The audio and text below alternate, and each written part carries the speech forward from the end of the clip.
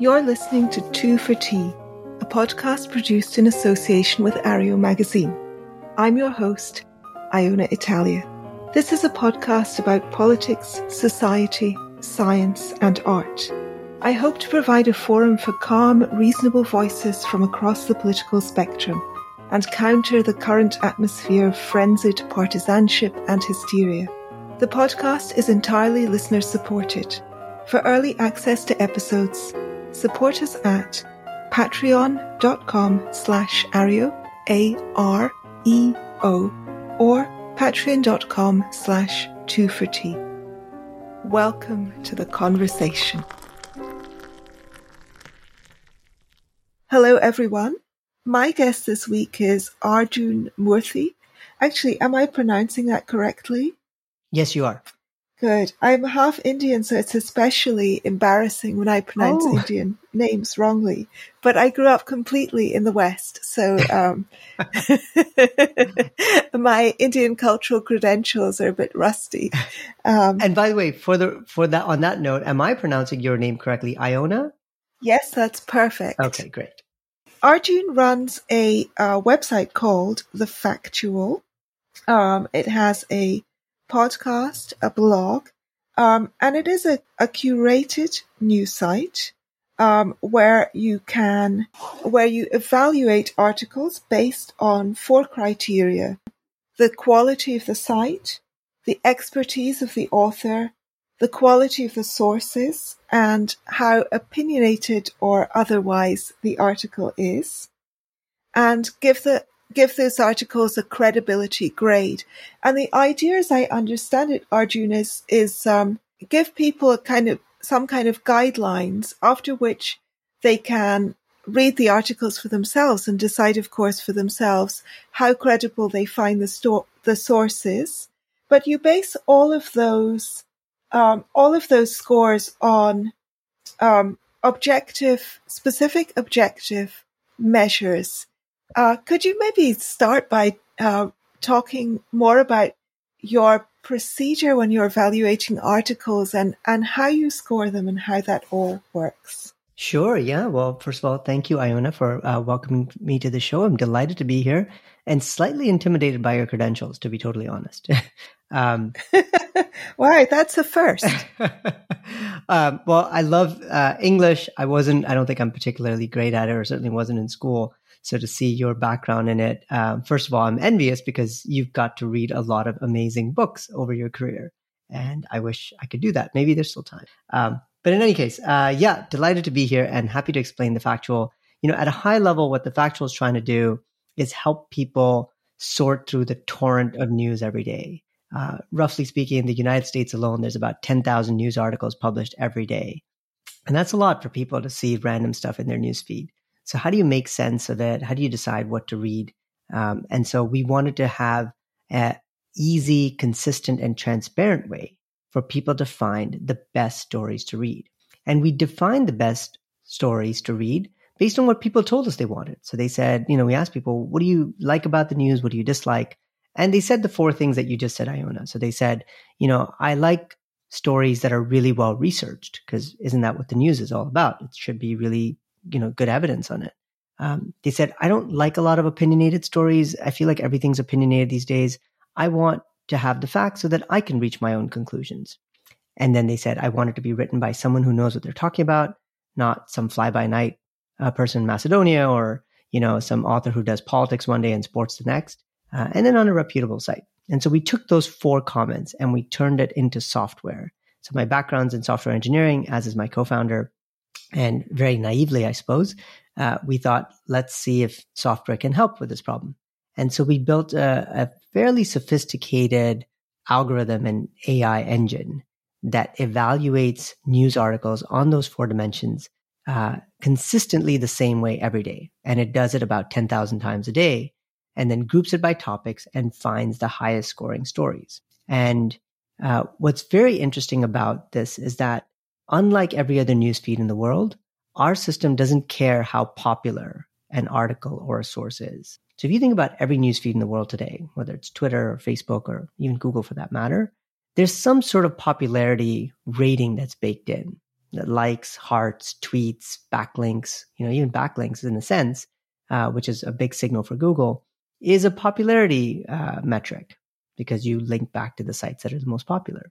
But in our system, we don't care how popular you are or not, because we realize that when it comes to news, the most credible news isn't necessarily at the most popular sites.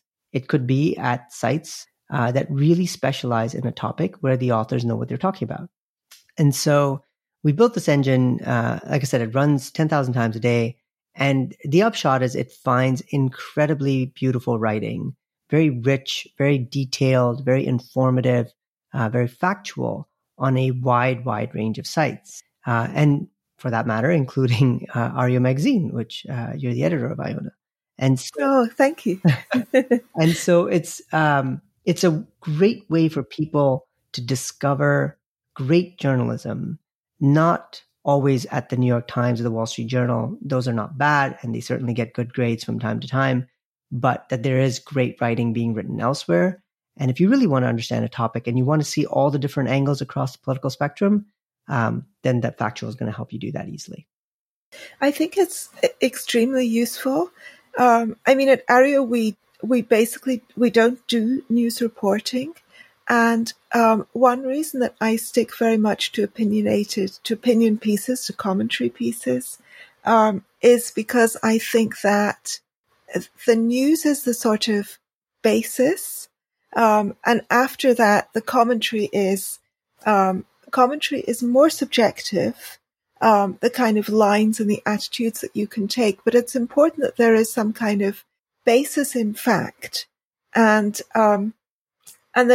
for the factual stuff to be well done, you need on the ground reporters, you need fact checkers, you need to, the entire kind of system, our entire ability to think seriously about issues is based fundamentally at the bottom of that pyramid is knowing what is actually happening.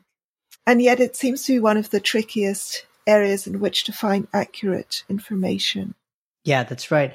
What we are trying to espouse is saying it's not inherently bad if an article has opinion, or frankly, even bias to some degree.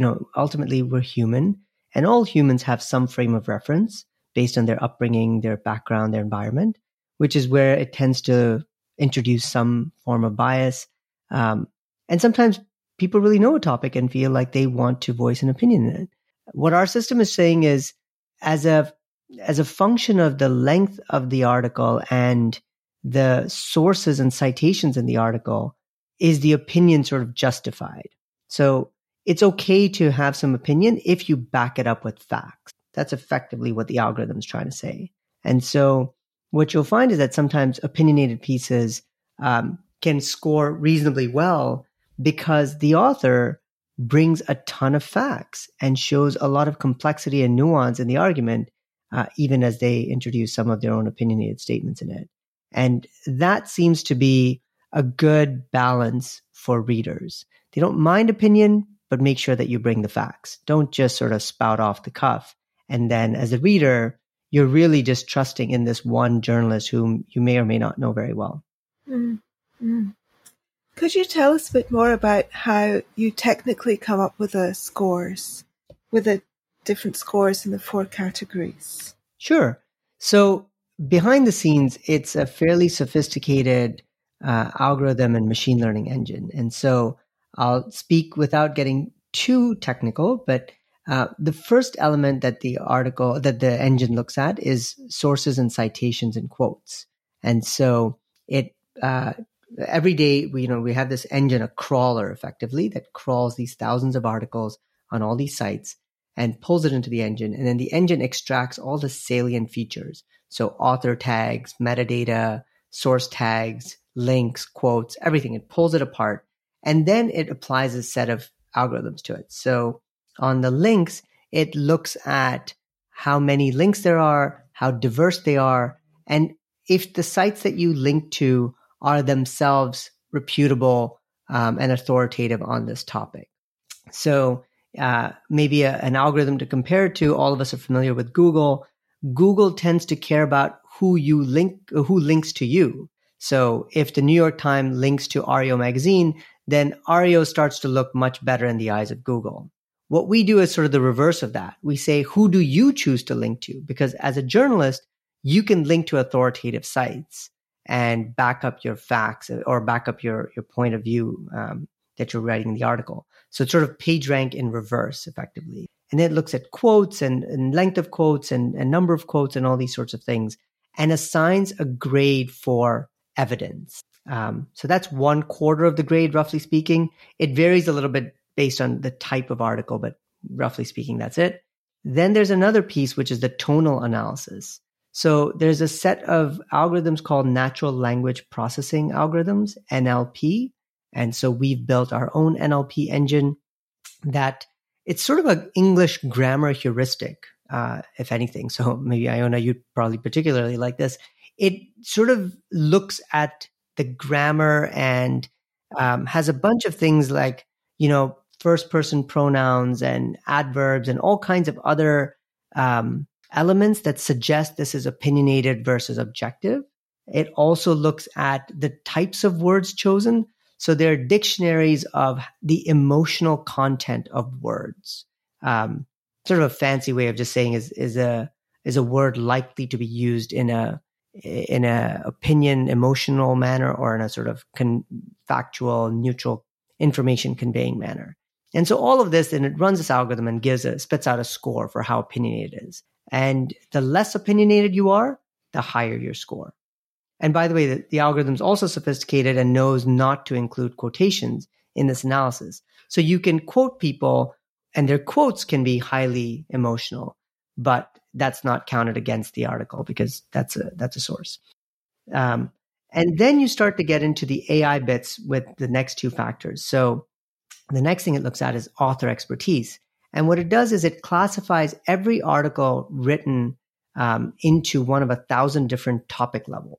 And it says, and it builds this database of every journalist and every topic they've ever written. So then it looks at, when an article comes up, it says, has this journalist written on this topic before? And when they have, was it well researched and was it very opinionated or not? And do they write extensively on this topic or perhaps even exclusively on this topic? All of which goes into an expertise grade. So it then says, this journalist is really thorough and consistent in writing about X topic. And so that really helps us identify who are the best journalists by topic. And at this point, we now have a database of about 50,000 journalists around the world and what they are really good at writing on. And so our system then helps to elevate those journalists on their topic of expertise. And then finally, a source reputation, which is an average grade for all the articles from that site. It's a floating score, so it varies over time. And basically, it's trying to say, is this site known to produce high quality work?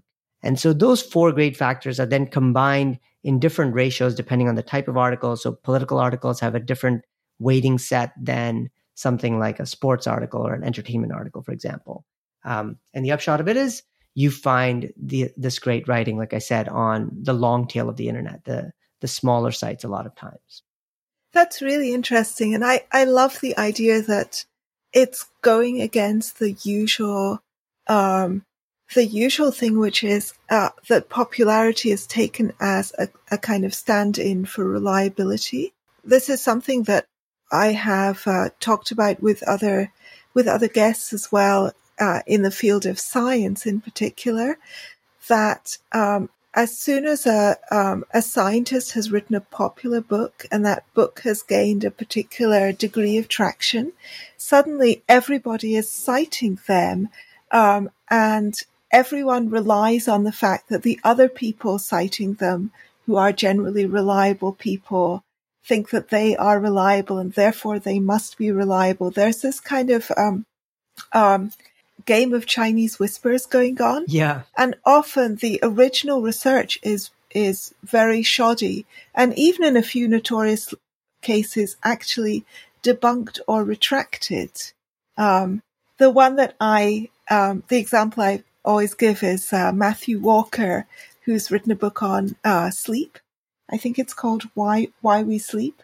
Here at home we joke about, we always refer to him as debunked former scientist Matthew Walker,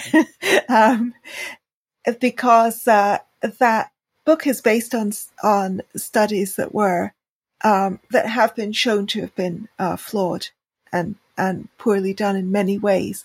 But nevertheless, now that has escaped from the kind of realm of scientific scrutiny into the mainstream, and all kinds of extremely respectable people, including respectable former scientists, are citing it. So popularity comes to the popularity of a particular piece of writing stands in for its credibility, because more and more people who are credible themselves are vouching for it, and then it just kind of accretes credibility as it goes along. And very few people actually go back and look at the source itself. That's right. I don't know whether it's analogous whether you've noted analogous examples in news. Yes, definitely. And so, the biggest thing that we see with news is, there's a herd mentality there as well.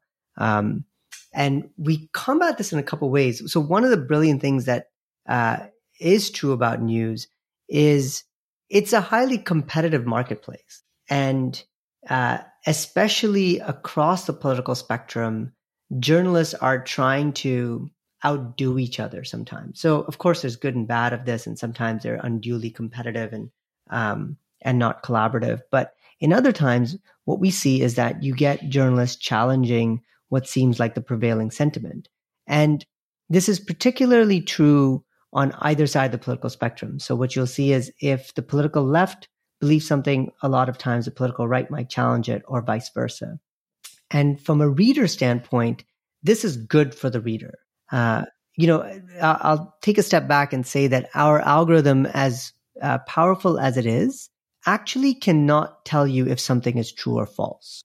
That is an incredibly difficult thing to do for a computer, and requires tremendous context and history, which is computationally very, very difficult. What we can do is we can say this article has all the elements and characteristics of something that's highly credible and factual. And therefore, we've sort of cut out a lot of the junk. We've left you with a handful of good articles. And across this set, you're going to find the facts and the answers. And so I say this because part of what we're also trying to do is to get people to think critically about the news and have a simple way of understanding and evaluating the credibility of news on their own, even if the factual were not there. So our ratings engine, our system, our algorithm, it's all very transparent. You can click on any article's grade and see why it got that grade and what the algorithm thought of it. And effectively saying, this is just a rubric and a way of thinking about news credibility. Use it as a guide, as a rule of thumb, if it helps you, filter out the junk, but also use it when the factual is not around. And all this is to say, and what we add after that is we say, even when you get a great grade, sometimes there's still going to be bias because, again, there's a frame of reference from the author. So to finally combat that, what we always recommend and curate in our system is multiple highly rated articles from across the political spectrum. And so when you do that, then we start to get at the point you raised earlier, Iona, which is that you can have sort of this herd mentality and everyone saying, oh, well, this article came out, it's highly authoritative. Well, usually on the other side of the political spectrum, there's someone that wants to challenge that and sometimes has a very good argument on why we should challenge it. And when we put these together as a set, because we always group articles by topics and the set of articles for that topic, then the reader comes away with sort of a better critical understanding of this issue. And I hope what they really see is most often that there are no easy answers to the big issues in the news. Everything is actually quite complicated. There's pros and cons of all policy ideas. And it's seldom that, oh, that's so obvious, we should do it. That's what I hope people come away with. And maybe it stems a little bit of the, let's just believe the herd because everything I saw on all my favorite sites was saying this. We want to show that actually there's dissenting opinion that's highly credible, that's related on this topic. And let's bring that to the forefront as well. It seems to me that might be, I've never thought of it in this way before, but it just occurred to me that that's an advantage which politics has over, say, science, one advantage it has is that the adversarial nature of politics does mean that everything that people assert is very strongly scrutinized, whereas science in the lab is also often heavily scrutinized, not always, because of various publishing pressures, and there are other reasons why, funding restrictions. There are other reasons why not everything is well scrutinized. But once a kind of scientific idea becomes popularized, often almost everybody believes it, and those who don't are considered to be heretic, mavericks and cranks, and may of course also be mavericks and cranks, because there isn't really a constituency of people, for example, who are anti-sleep or and who would therefore have a vested interest in critiquing Matthew Walker, to give that example. But there is clearly a group of vested people who have a vested interest in questioning the information presented by the other side of the political aisle. And that is actually quite useful, because it means that everything is subjected to a kind of ferocious scrutiny. And that helps to prevent us from falling into a complacent credibility about things. I think so. It's also sometimes done in bad faith. Sometimes journalists might challenge a prevailing assumption just for the sake of it. And so you can say that's muddying up the waters, and that's not right. But on science, I think there are people that challenge the prevailing wisdom. It's just that they struggle sometimes to get any sort of coverage. So let's take one of the most obvious examples, which is climate change. And you always see the statistic of 97% of all scientists support this, or 99, or whatever the ridiculous number is. And then there's a small set of people that challenge it. And like you said, the truth is some of those people are probably challenging in bad faith and maybe doing it just for the sake of press or publicity. But sometimes people do challenge it in good faith. And I think one of the more notable names I can think of is the physicist Dyson, I think. He's an English physicist. And yes, he famously challenges climate change, not because he says it's not occurring, but because he's unclear of the causality with how much human activity is the primary driver of this. And hence, if I'm not certain of that, then I'm not certain what the solutions are and whether scaling back human sort of civilization's work is going to solve the problem. And so, he doesn't get a whole lot of coverage, but he did get covered in the New York Times. There was a long interview with him there. And so I think the truth is that in science, perhaps more than journalism, you need a certain standing, whether it's tenure or awards or something, to have the confidence to go against the establishment. Otherwise, it might just destroy your career in its infancy. I think that's less the case in journalism. No one's going to burn you because you challenged something that turned out not to be true. It's like, okay, well, you were doing your job. I mean, as long as it was in good faith, that's fine. That's the nature of journalism. I think perhaps we're not as forgiving in science, but I'm not a scientist. That's just a hypothesis.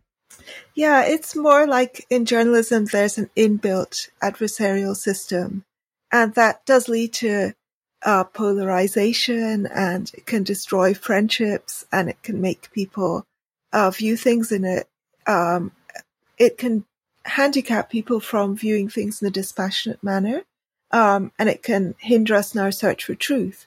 But on the other hand, it does mean that it is not only always possible, but always kind of welcome to challenge the narrative, because there are always at least two competing narratives. Or roughly speaking, there are generally always two competing narratives, the left and the right. Yeah, that's right. And I think it's, I hearken back to an algorithm that my father used when he read the news, and probably most of the people from his generation did. I grew up in Nigeria, of all places, and my dad, we would get a couple of newspapers delivered to our house every day. actually 3. And I asked him once, I'm like, Dad, why do you read 3? Why not just read 1? And he looked at me and he said, well, because you'd never just trust one source. You've got to read a few different viewpoints to understand it. And really, at the heart of it, that is kind of what the Factual is doing. You know, we're giving you a bunch of different viewpoints that are highly credible from across the political spectrum so that you can see the complexity, see the different angles, see dissenting opinions, and then empower people to reach the right decision. And this, by the way, is perhaps somewhat heresy in the world of news, because a lot of news sites, I feel, somewhat talk down to the reader. They sort of spoon feed the answer and tell you, you need to be angry about X, or you should be up in arms about Y. It's so obvious. And what we say is, no, we're just going to give you all the data, all the facts. You'll reach your own conclusions. And the majority of you are going to reach, quote, the right logical conclusions. Not everyone. There's always going to be some skeptic, some person on the fringes that disagrees with conventional wisdom. That's okay. But the majority are going to reach the right conclusions and help society advance in whatever policy decision making we're doing. And that's it. Then we've done our job. I think that's very different than what a lot of news sites do. And one reason why our customers like the Factual is we don't care to lead the user, or the reader rather. We don't care to give them the answer because sometimes there isn't a neat answer. And we feel that most people, regardless of their educational background, if they're given the facts and a quiet place to think, most of the time they're going to reach the right answer. Or there may be more than one answer to reach. That's right. That's right. But the other outcome of it is that whatever answer you reach, you're not going to, you would have come through first on your own process, which is good because you have buy-in on the answer. And you're perhaps less likely to hate or dislike someone who reached a different conclusion. Because you understand, oh, I got it. Yeah, I was kind of puzzled by that, but this is where I sort of fell on, this is where I ended up on that issue. One of the things that we do at the Factual is we have a daily poll and discussion. And it's fascinating. We get, somewhere between 500 and 1,000 votes every day, and it's on some policy issue that's trending in the news. So the poll gives a quantitative sense of reader sentiment, and our readers are spread all across the states, across all socioeconomic classes and demographics. So it's a really nice cross-section of the US. So we get a really interesting quantitative feel. And then the comments are fascinating. So the comments are anonymous, which allows people to be very honest about how they feel. But the comments are highlighted and sort of sorted based on comment quality, again, rather than popularity. And we have a number of very interesting signals on this front, one of which is we track people's reading patterns. So you're anonymous. We get to see if you're a regular reader of the Factual, do you read news on a consistent basis? And if you do, maybe you know something. And if you don't, well, maybe you don't know something. And so what we're trying to infer is which of these commenters actually knows what they're talking about. And so that's one signal, and the actual comment sort of context and tone and citations, all this factors in. So again, the AI kicks in. And the upshot of all this is, first of all, you get very civil disagreements and discussions, which is rare in today's internet era. You get to see why people voted differently than you and, quote, understand the other side. And what often happens is people see that even when you vote differently, you're not a quack. In fact, a lot of times you have the same outcome that you want as I do. We just voted a different way, but you're not nuts. And that to me is ultimately what I really want the Factual to help society see, is that no matter what we think about issues, whether we vote Republican or Democrat or whatever, conservative or liberal in any country, most of us want the same things in life. Most of us actually have a very common value set. We're not that different, no matter what our skin color or outside exterior looks like. We want the same sorts of things if we're away from the performative scene of social media. And I'm hoping that it helps people see our shared humanity rather than think of every issue as being adversarial, polarized, and we have nothing in common. I think in one of the interviews I listened to that you gave about the Factual, one of the things you said was that you wanted to provide, as well as a place where people could evaluate news sources, and more easily curate news sources and decide what they wanted to read. You also wanted to provide people with a place to talk about news. And you said that you and your friends no longer talked about news on Facebook at all. And I completely empathize with that. So I use Facebook quite often to stay in touch with friends and things, but I would, and occasionally I share Aereo articles, but even when I share the articles, when people comment, if they disagree, I just like their comment and just silently don't say anything. I'm absolutely terrified because real life friends are on there and family members, and I don't want to get into some vicious fight with any of them. That's right. And I have seen arguments over politics turn nasty incredibly quickly on Facebook, and I have seen real life friendships and even love relationships and things ended over a single comment on a news item or a political essay. And Twitter is, in a sense, much better in that regard, because on Twitter you are mostly talking to strangers. And I do have a few friends from real life who are on Twitter, some of whom I blocked, actually. I blocked them because I know them in real life, so I don't want them to see my Twitter. But Twitter is also, you don't have room to talk about things in depth, and the very short back and forth structure of Twitter makes it extremely adversarial, and also the way that the algorithm rewards the more sensational and the kind of cheaper and the more hyperbolic utterances, and rewards sort of deliberate misreadings of things and stuff like that.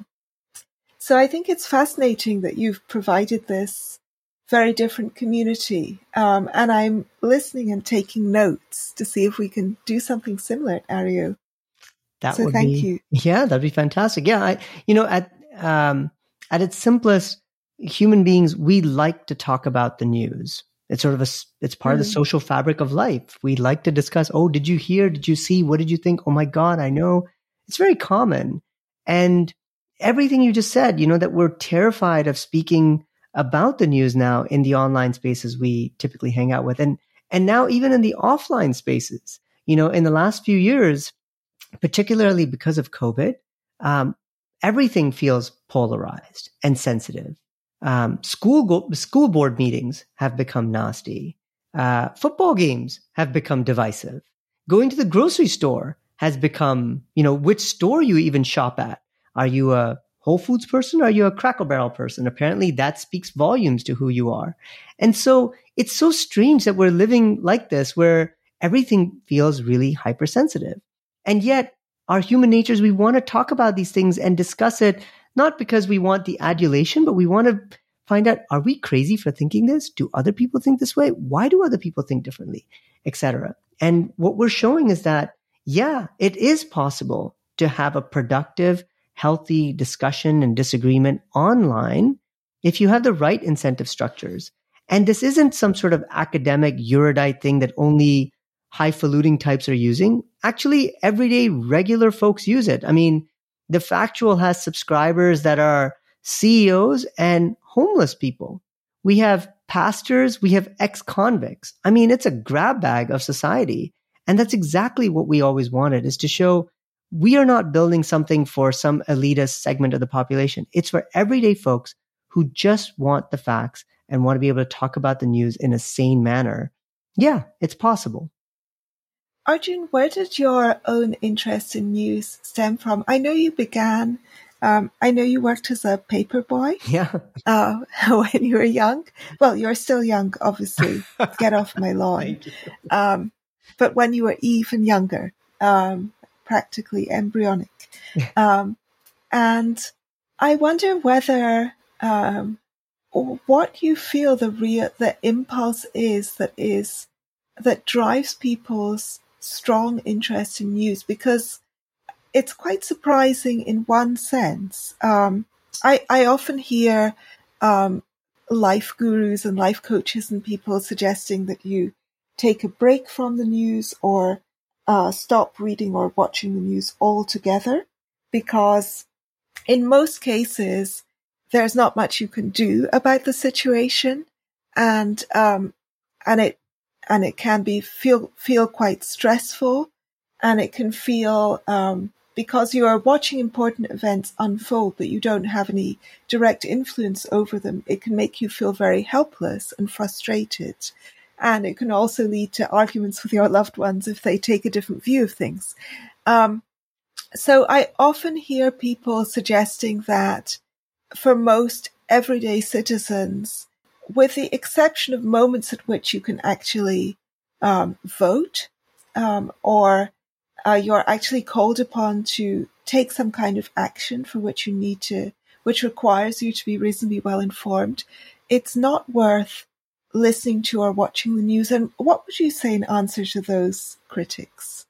Yeah, it's a very understandable consideration. And there's some truth to it. If you don't listen to the news one day, like most of the time, nothing bad is going to happen to you. So there's a really good interview on Freakonomics. It's more than a decade old now. It's the New York Times former editor, Jill Abramson, on why do we read the news? And it's very enlightening. And she basically says, look, there are 4 different reasons why people read the news. So different people are motivated by different things. One type of person is motivated by the desire to say, I want to hold power accountable. And that's why I read the news. Another person says, I want to read the news because honestly, it's just to kill time, something to do, which is one of the segments that sort of, drifted away to the likes of a TikTok or YouTube, which is just far more entertaining. Another segment says, I like to be well informed. I don't want to look stupid when people are talking about something at the water cooler and I'm like, oh, really? I didn't know that. I didn't hear that. I don't want to be that person. And then I forget the 4th reason.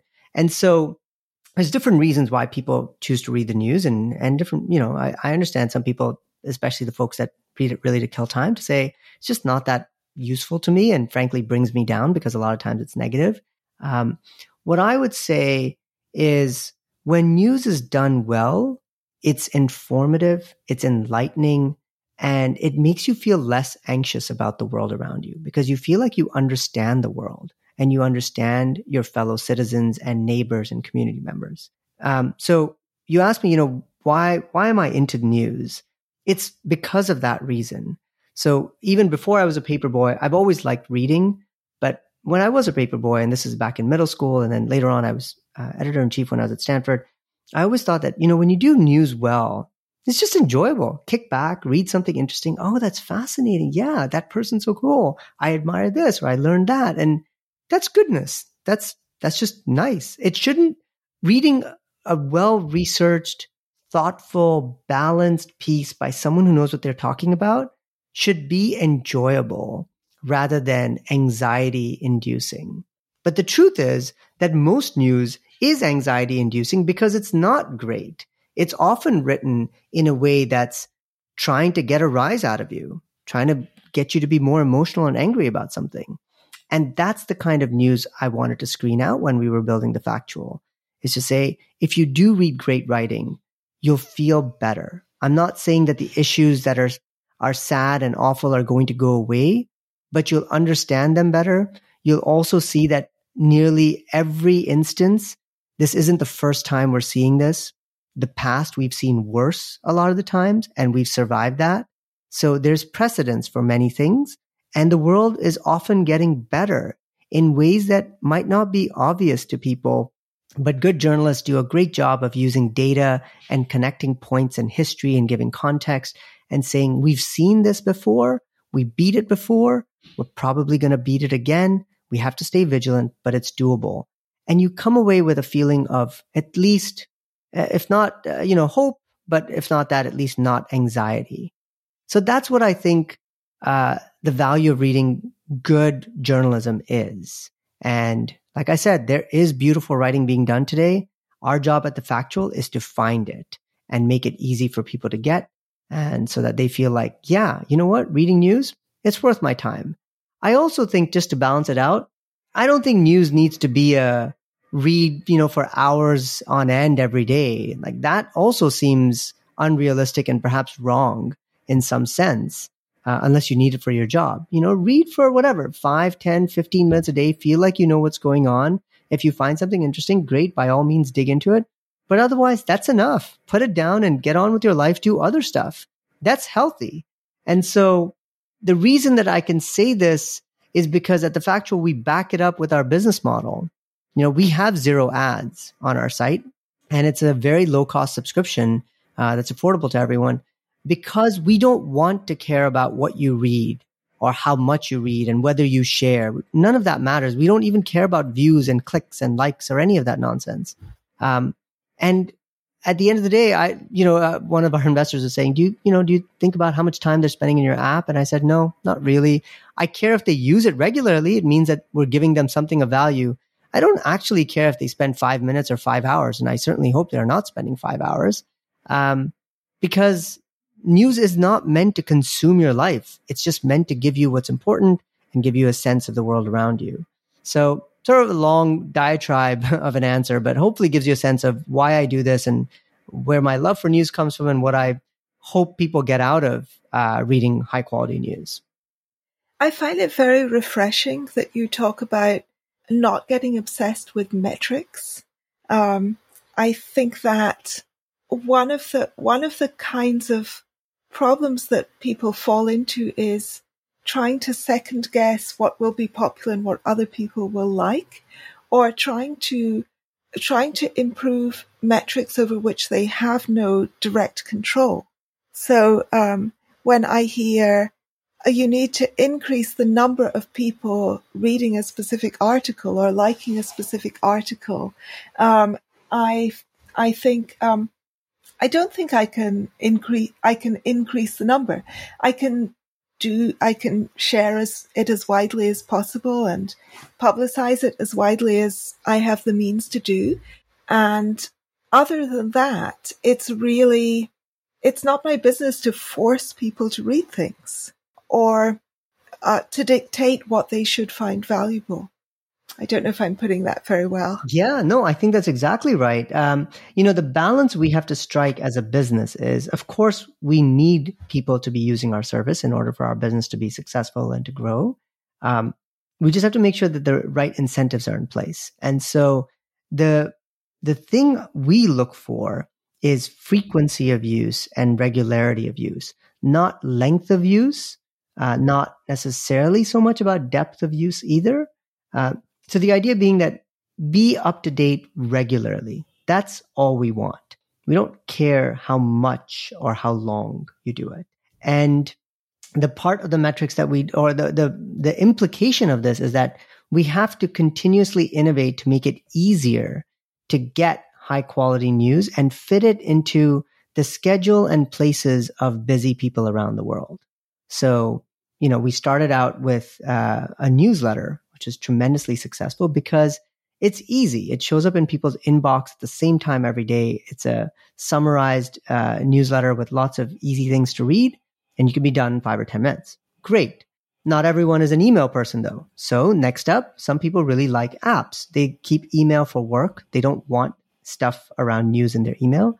So we built an app and made it really easy for people to read. And this app only sends 1 notification a day for the daily briefing. It does not bother you or interrupt you otherwise because most things are not that critical. Maybe when, if something really, really bad is happening that's important for everyone to know, then the system will send out something. But it never really happens. And so great. So we solved those people. Okay, next up, some people are more audio than they are visual people. All right, how can we reach them? And so on and so forth. So the way that I think about it is, you constantly need to innovate on product to reach people in the formats they like, when they want it, how they want it, etc. That is the responsibility of the business. But it is not our responsibility to say how many articles you read or why didn't you share it as much. Well, I'd like them to share more, but it's less of that issue, and it's more around let's make it really convenient, because we have to be empathetic to the fact that most people are really busy and have so many competing priorities between children and family and bills and jobs and taking care of extended family and social issues. I mean, a myriad of stuff. And so I'm grateful for the time they're willing to make for the factual. Let's make that time be very useful and get them out of here quickly. I think that's a different philosophy on running the business. So we do have metrics. It's just not the metrics that most people care about. Yeah, I like it. I noticed when I was reading the bios on your website that Alexander Banerjee, who looks like a fellow half Indian, looking at his little. That's right. That's right. I'm always on the lookout for those people. It's our tribe. It says Alex used to consume too much news to the point of alienating his well-adjusted friends and family. Since joining The Factual, he's been able to explore his passion in a healthy way. I love that description. Alex he's awesome. He's kind of my alter ego. So he's the chief editor of The Factual, and the role really calls for exercising judgment to double check the algorithm. So the algorithm basically generates everything and sort of says, these are the recommendations, but the algorithm is never perfect. And sometimes we'll mess up or will suggest things that are too similar and don't really show a diversity of opinion. And so then I trust Alex to go and double check and override it. And what I love about him is he questions everything. He's constantly like, well, why that? What's the evidence behind that? How could you do that? He's not consistently on one political end of the spectrum or the other. He's open to debate and discussion. In fact, he loves it. It's all the things I want all news readers to be, is a mini Alex. Be questioning, be critical, read with your frontal lobe sort of engaged fully, and you'll come away a better person. I mean, Alex is so much fun to just talk to. Have a coffee with him, and it's like the best coffee you'll ever have. He's cool. He's interesting. That's lovely. I'm not really pushing back on you very much in this interview. I can't really think of any critique because I really I love what I see on the site. I like the idea of this. I like the idea of this project.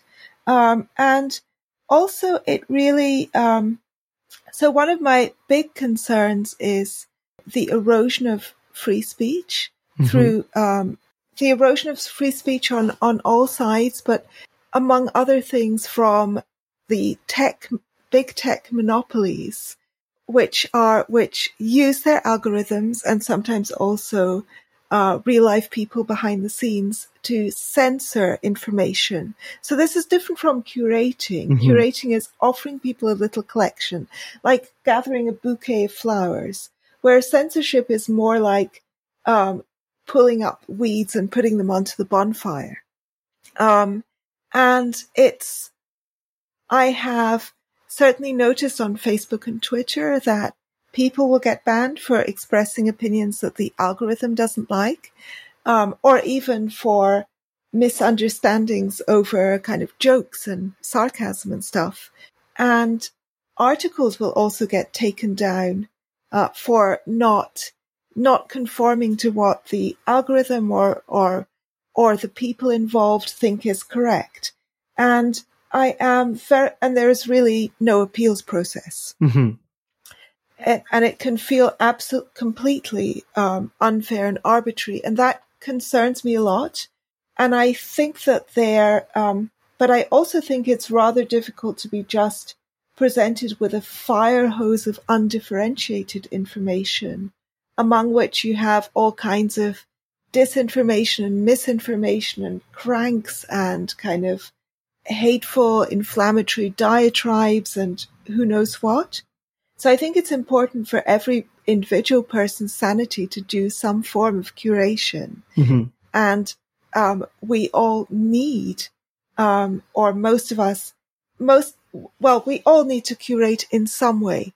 Even if it's just that you say, for example, I read The Economist every week. That's a form of curation. You're just, you are selecting from a collection that's already been kind of presented to you. And I think there's no way of getting away from that. But I much prefer that model to the model of we need to hide these things from you. we need to do the curation in a kind of negative way by subtracting viewpoints from the media landscape, by not allowing you to see and read these things and make your own mind up. That's right. Yeah, I think it is a very important issue, and the social media platforms have a degree of culpability here. So I'll empathize with them at first to say, when they set out to build Facebook or Twitter, they never imagined the kind of influence they were going to have. And so the incentive structures they set up for their algorithms and what they were building were they never thought about, well, we should combat misinformation. That's going to be a big deal, or hate speech. I don't think they really thought that through. And so now they're in a position where they're the de facto public town square where people want to talk, and they do have to enforce better control. So first, let me say that for people operating at the scale that they are, which is in the hundreds of millions or billions of people, it must be hard to do this right. It's a lot easier for me to armchair quarterback when I'm dealing with tens of thousands of people. But that said, I do think they get it wrong. And fundamentally, there are a couple of things that I disagree with. The first is that Mark Zuckerberg actually said it right once. He's since recanted, but he said, the best fix for bad speech is good speech, or the best solution for bad ideas is to overshadow it with good ideas. And I think he's right, actually. He just either didn't have the political wherewithal or maybe technically they couldn't do it. But to me, that's the role that these platforms should play. No one's asking you to be perfectly neutral. I get it. You're a private company. You're going to make decisions that feed your bottom line. But what you could do is, when there's information that you identify, your systems or your people identify as dangerous, there are things that you can do short of completely shutting it down. Number one, complement it with better information. Say, X is showing this. Our systems, our people are suggesting that this is not the complete story, or this is inaccurate, this is not credible. Here's better stuff. They don't do that as much. I know Facebook tried it a little bit. I don't think Twitter tried it very much. But they don't do that. I don't know for what reason. Maybe there's controversy there as well. Maybe part of it is that, once again, they have to, or they seem to have to, assume that people are dumb, and we can't risk them reading something that's wrong. So let's just shut it down. Now, I think that's incorrect. That I know there's risk with people reading false information, but that's life. And what we have to do, if we're in a position of authority or power in one of these platforms, is to give them lots of good information and help them see transparently why we're giving them this information. And most people are going to reach the right conclusion. So that's the first thing. I think complement or overshadow with good rather than bad information. The second is limit the distribution of bad information. And Twitter actually does do this. I don't know if Facebook does it. Twitter would sometimes disable the retweet button, for example, on some kinds of messaging. I think that's good. And it's saying this information is there in the public town square of Twitter, but we are not going to let it spread too far because it seems dangerous. But it's there. If you really go looking, you'll find it. I think that's a better compromise than outright shutting down. And so if you implement those kinds of ideals, then I think you sort of have the principles of free speech are being observed. It's not perfect. I know that some issues are so dangerous. Imagine if, for example, someone was spreading a rumor saying, like Pizzagate, that there's a pedophilia ring occurring in some pizza shop. You just need one crazy person to read that and do something horrific. And then, all of your fancy policies become really, really clear as being inadequate. So I don't want to minimize this and say it's so obvious the answer and Facebook and Twitter are completely stupid. It's tough. But I think on balance, I don't think they get it right. I think they tend to lean too quickly into let's cut it out, shut it down. So one example I'll say is the Hunter Biden laptop story. I mean, to me, even back then, it seemed so bizarre that Twitter would completely shut that down. Okay, fine. It's not an authenticated laptop, but do you really think it's completely not newsworthy, not even to discuss? That seems weird. And then now, a couple of years later, the New York Times has recanted and said, oh, actually, the laptop, it has been authenticated. So I get that back then it wasn't, and maybe there was questions around it, but it seemed like a far cry to jump from that to say, therefore, we will not allow this article on our platform. Really? That seems rather egregious. So that's where I think they do get it wrong sometimes. And then finally, the last bit about what you're saying is really the chilling effect that, and has to do more closer to cancel culture, where you could say something that some segment of the population feels is unforgivable, and then they just destroy your personal and perhaps professional reputation. And it does happen. It happens more than maybe the political left would like to acknowledge. And that organization you and I are talking about, FAIR, they point to a number of good examples of this. There's even a database of it being compiled. That is a real thing. And my feeling on that is, once again, the guys at Facebook and Twitter never thought about this so much. At Facebook, they genuinely thought that having your real identities was critical to having healthy discourse. But what it actually has turned out to be is having your real identities is just high risk. And just like you said, Iona, I'm terrified. I would never have any sort of sensitive conversation on Facebook because my real identity is there. In fact, I have lost a friend over some silly comment. I feel so stupid, even now, 5 years later, saying, I can't believe we ended a friendship over this. But that's it. Twitter, like you said, is better because you don't have to have your real identities, but it's got a whole host of other issues, and the political and sort of the mob can come after you there quicker. And how often do we hear about people where they go back and unearth tweets from years ago saying, see, this person is so-and-so. It's just, it's awful the way this is being done. But again, those platforms didn't think about these things. At the Factual, we use anonymity, and we use, we have a concept that we'll eventually invoke on non-permanency on things. People should be able to talk and discuss and then leave and forget. We can't hold everyone accountable to everything they've ever said in their entire lives. That's a horrible society to live in. It also really disables us from finding out the truth because we can't explore and think aloud and you're not allowed to change your mind. Yeah. And the Hunter Biden laptop was an interesting example for me because I had absolutely zero interest in Hunter Biden or his laptop until the Post article was banned by Twitter. And then I thought, is there something in this? And I decided actually there wasn't. At the time I decided there wasn't. But I wouldn't even have investigated if Twitter hadn't banned the Post, and that in itself became the story.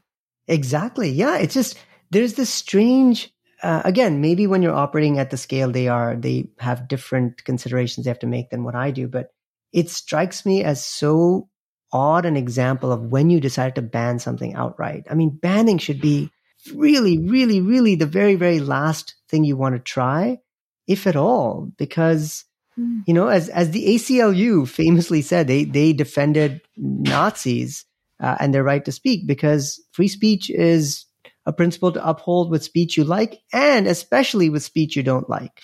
And again, private corporations don't have to comply, but they kind of are the de facto town square. It would be really nice if they did comply. It would build a healthier society.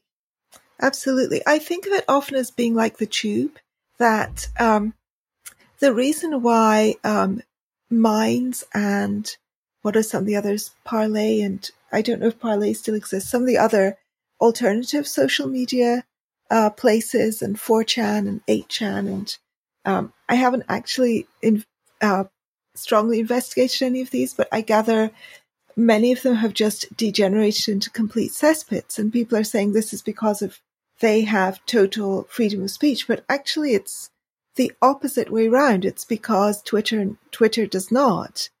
Twitter largely, I think on Facebook people are often self-censoring. Correct.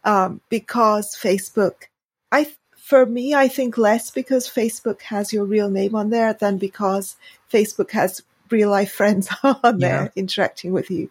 Whereas in general, people don't interact with their real life friends on Twitter. It's primarily with strangers and online acquaintances. But it's on the Tube, for example, the reason why it's not very dangerous to take the Tube on your own late at night as a woman, for example, is not because there are no creeps or rapists or harassers or other criminals on the Tube, but because everybody else is also on the Tube as well. The Tube is the great leveler. Mm-hmm. Everybody takes the Tube.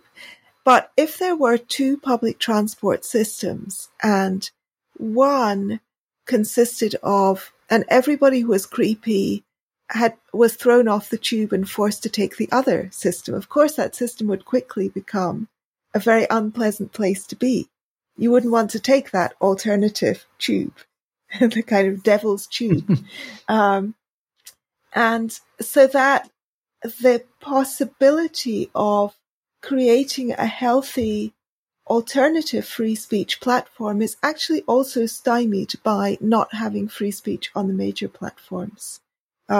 Paradoxically, that's my theory at least.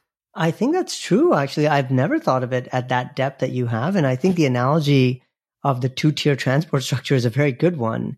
And maybe sort of the larger parable is around how polarization is having all kinds of impacts in society. You know, we're sort of dividing and subdividing, and people are sorting into groups that think like them and look like them or what have you.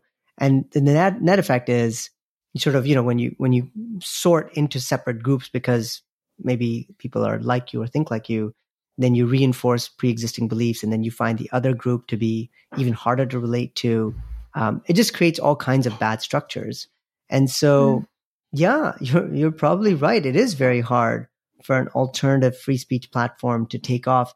But I think that might be if you think of it at the scale of maybe a Twitter and a Facebook. And it's not clear to me that that has to be true at all. First of all, Twitter itself is a weird slice of the population. You know, I like Twitter, but I think I can confidently say that most of the world is not on Twitter, and the people that are on Twitter are kind of a strange segment of society. And yes, so we are. Yeah, it doesn't, you know, Twitter is not meant to be representative of the world. It's just a place to talk. And if it is counterproductive or one-sided or what have you, absolutely, there are other places to do it. It won't be as big, but who cares? Are you doing it for the vanity metrics and the likes and the self-reinforcing stuff of followers and tweets and all? Or are you doing it because you actually want to have a good conversation and understand something and maybe share some thoughts and see what people think?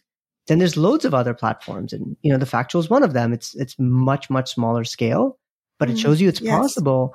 And so I think as long as you sort of think, why do I want to have this conversation in this place?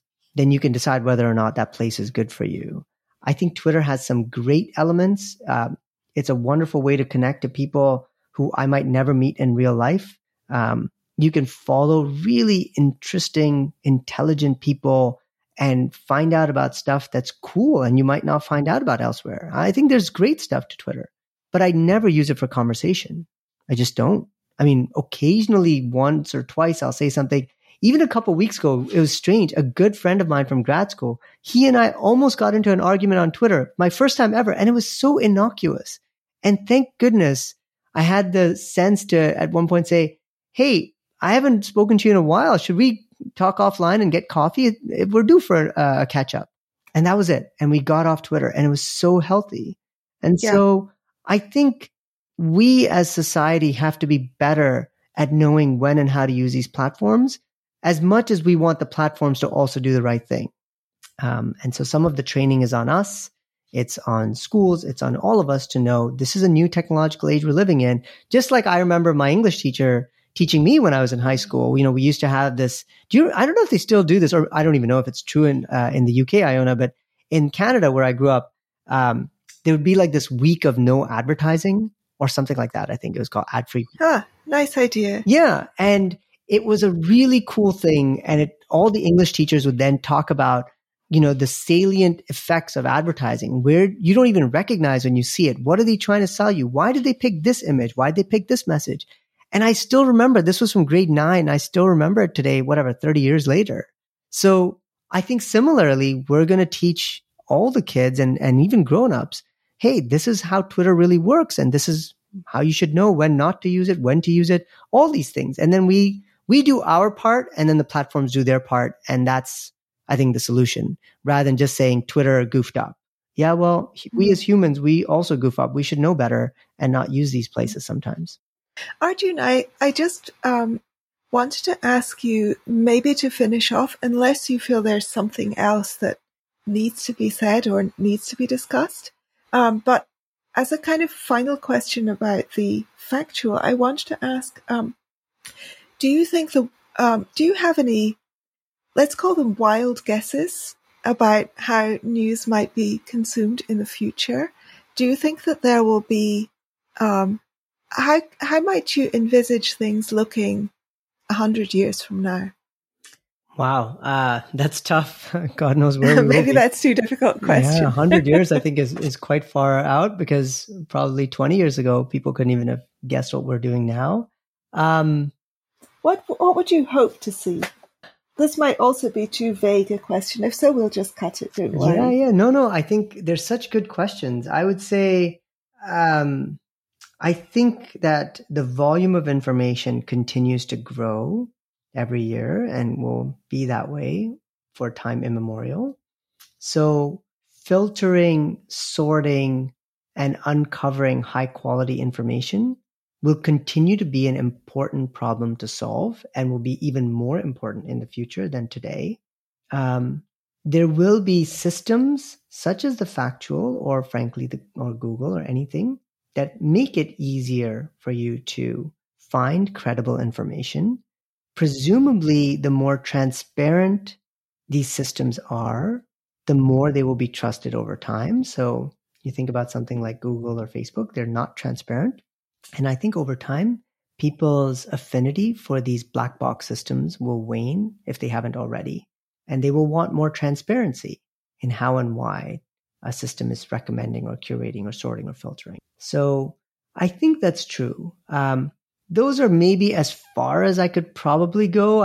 You could say something outlandish like, oh, we'll all be getting news through VR headsets injected right into our brain or something like that. I don't know that I have any real data to back any of those things up.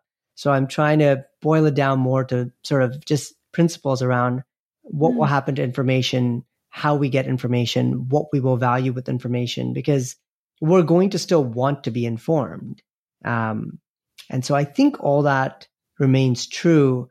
The interesting maybe overlay to all this is the impact that our political systems have on news, and the impact news has on our political systems, and the business models of the news and how they all interact. So that's a wordy way of saying, right now in the US especially, we have these two sides that really just sort of fight each other on everything. And it makes for a combative adversarial setup. And that sometimes translates into the news, and then, the news sort of supports its sides, which then translates into the more extremist points of view getting more air coverage, and sort of increasingly feeling like the world is getting farther and farther apart, when it's not actually reflective of humanity. And so what I would hope for is that the news business changes from being such a popularity-driven engine and finds a business model that better balances the needs of people who are reading the news and not driving them to extremist, sensationalist, clickbaity nonsense, because that has a very real impact in aggregate. It makes people feel anxious. It makes them feel alienated. It makes them hate other people for no reason. And so I hope that the news landscape and all of us who participate in it, you, me, all of us, take our role seriously and say, hey, we're helping people to find good information. Let's be responsible. Let's make sure we give them all the context. Let's make them feel like they're well-informed rather than getting them angry. And if more and more of the news outlets do this, then I hope people come away with saying, okay, I'm informed, but I'm not angry. That's, I think, what I would hope for in the future. That's great. Thank you so much, Arjun. It's been a real pleasure to talk to you. Likewise. Thank you so much, Iona. What a wonderful conversation. I'm delighted to have met you, and I hope to meet you in person someday.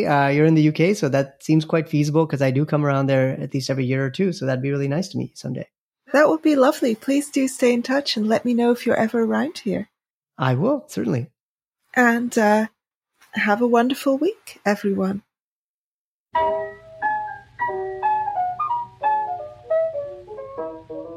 You have been listening to Two for Tea, a podcast hosted by me, Iona Italia, and produced in association with Areo Magazine with the assistance of sound engineer Justin Ward. Show notes are provided by Daniel Sharp. If you enjoyed this episode, share it widely, leave a review on your favourite podcast app, and please consider supporting us at patreon.com/Areo, AREO, or patreon.com/2fortea. Have a wonderful week.